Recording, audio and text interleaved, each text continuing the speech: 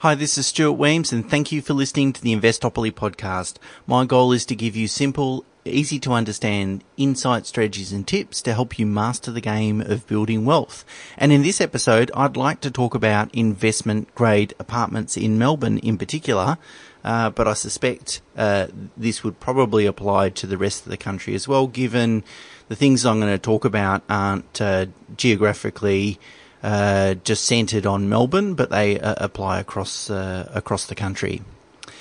Firstly, let me define what I talk about investment grade apartments. Investment grade apartments have the three characteristics of any investment grade property, in that more than 50% of their value is represented in land value. They've got scarcity in terms of architectural style and also in terms of location. So they're in very scarce, highly desirable locations, and they have strong proven performance. That is, we can go back and have a look at the growth over the last 10, 20, 30, 40 years, and it's demonstrated that it's got the capacity to generate, 7% or more compounding capital growth rate. Investment grade apartments typically tend to be built before 1970.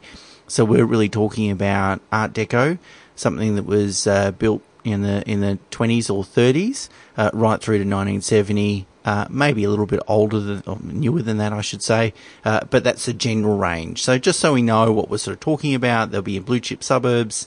I'm not talking about any sort of high-rise apartments and so forth.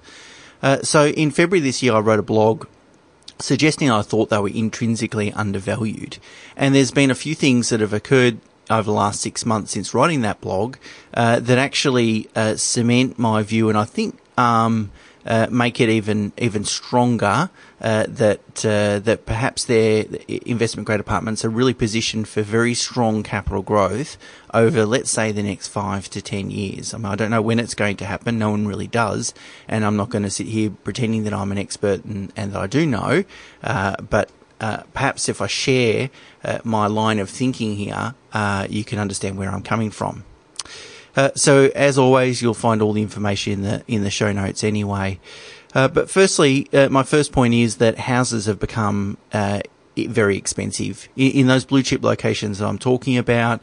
If you want to buy a quality house in a quality street, you've got to be spending somewhere between 1.3 and say $1.7 million. You've got to be in that range. That's expensive, and not a lot of people have the financial capacity to be able to purchase at that range.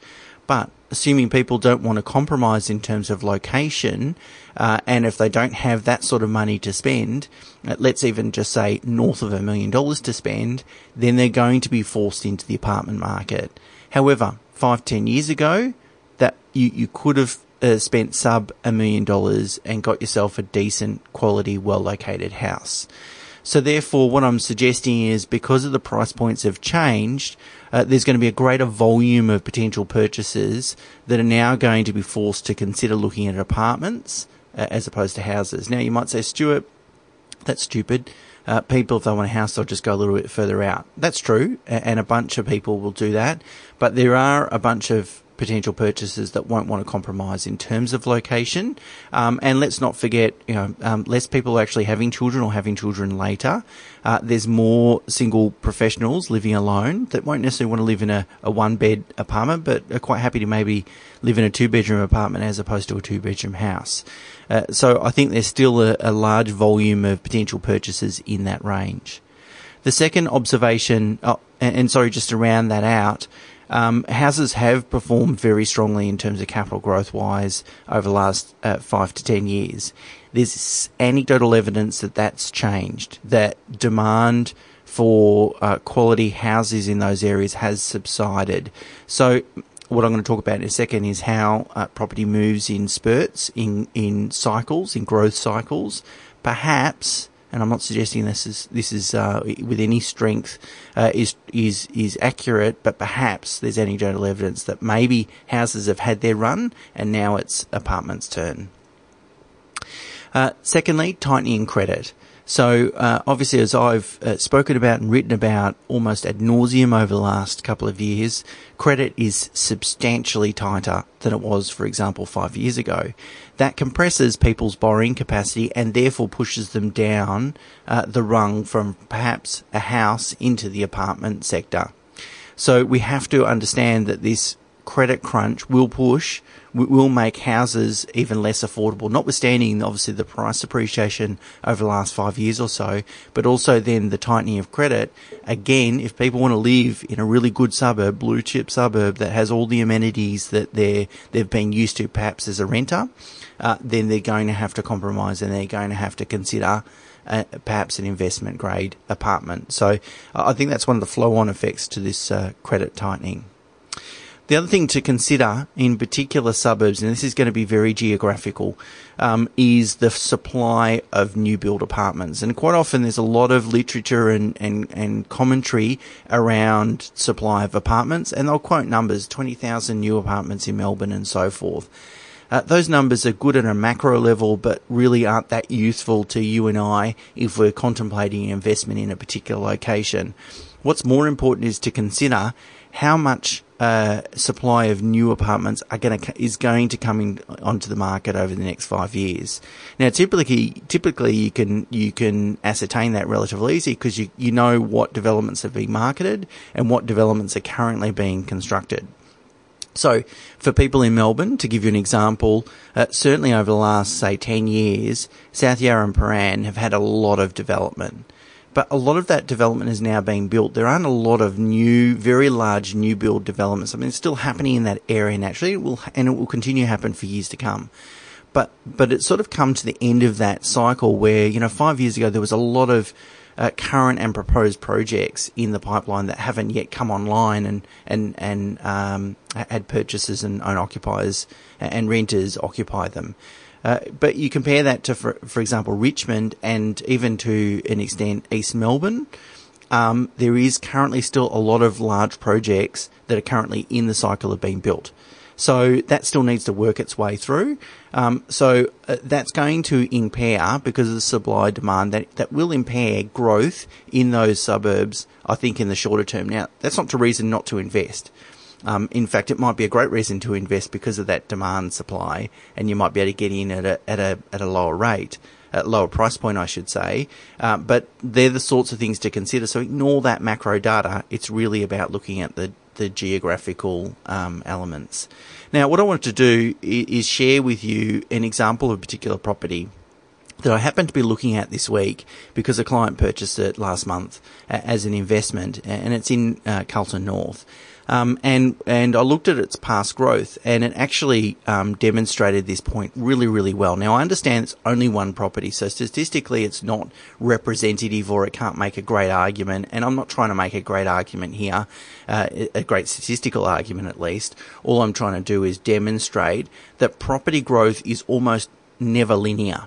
And we've got to understand that geographical property segments go through different cycles of growth. They might be in a growth phase for a period of years, and then they'll be in a sustainable sort of moving sideways phase, and then they might enter another growth phase and so forth.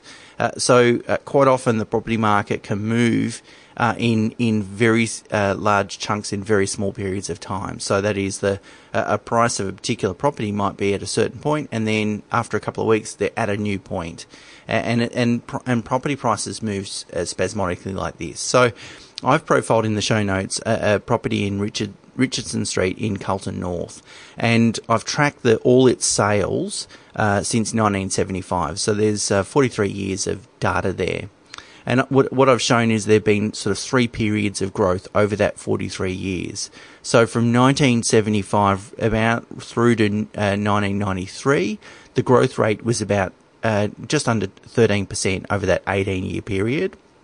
Then it had a period of consolidation, really moving sideways, with essentially no growth for 13 years, and then a final period. So that was really between 1993 and about 2004, 2005, and then since that period, it's grown at 13% again for 14 years. So 18 years of very strong growth, 13 years of no growth, 14 years of very strong growth. And that's anecdotally how property markets move. Now, over the whole term, the 43 years, the growth rate has been 9.6%, which is a very healthy growth rate. I'm sure you would agree. But the looking at and tracking and actually graphing the sales really does demonstrate how property works. So, anecdotally again, if houses have been through a very strong growth spurt, and if there's anecdotal evidence to suggest that perhaps is coming to an end, then what I'm hypothesizing is that perhaps apartments are going to have their day. Perhaps the market will swing around. Historically, over the last 5 years, it's been houses have been growing strongly, apartments have been doing nothing. Well, maybe that'll switch around and houses will do nothing and apartments will grow strongly. You've got to think also, if we look at Richardson Street, 9.6% of growth over 43 years, and you have a look at that time period from 1975, you come to appreciate that actually that property has endured a lot of challenges. Introduction of capital gains tax and the temporary abolition of negative gearing in 1985, interest rates of 18% or more in the early 90s, 3 economic recessions, introduction of GST in 2000, and a couple of massive share market crashes have occurred over that time period. But you can see during that time period, it's had periods of still very strong growth despite these things occurring. And in the long run, if you're a long-term property investor, you've been rewarded substantially of a capital growth rate of nearly 10%. So the credit tightening that we're having today and its impacts, don't be concerned as a long-term property investor. These things will work their way through, and at the end of the day, the fundamentals will rise to the top. There's always a strong trend of mean reversion. There's been a lot of studies about this, which suggests that if there's a period of no price growth, it's typically followed by a period of strong price growth. And again, a period of strong price growth is typically followed by either a correction or a period of no growth, which is kind of what we're seeing in the Sydney market, period of very strong growth. A small correction, maybe prices have come off 10%, and then it'll probably do nothing for a few years, price growth-wise. But the good quality properties will still continue to grow, albeit at a much lower rate compared to their longer-term average, but they still will hold their value. And all you can really do, I mean, no one knows when these periods will start and end, and I can talk about anecdotal evidence, and I could be right and I could be wrong, and really it's probably just due to random good or bad luck, not through any skill. No one in the world has developed a proven, reliable model to predict when these cycles will occur. So therefore, the only thing that we can do is invest in fundamentally sound assets. However, what I'm proposing at the moment is that if you're looking prospectively at a property market investment at a time when, you know, property's not that popular and interest rates are low and credit's tight, so contrarian view would be it's a perfect time to invest. And if you're looking at a prospective property investment and you're weighing up should you buy a house or should you buy an apartment, all I'm saying in the cycles is perhaps there's evidence out there to show that apartments, good quality investment grade apartments, are undervalued. So next week's podcast is going to be, because this is a bit of a prelude, I need to get this off my chest. Next week's podcast is going to be what makes a better investment, a house or an apartment, and so stay tuned for that. Okay, until next week, see you later.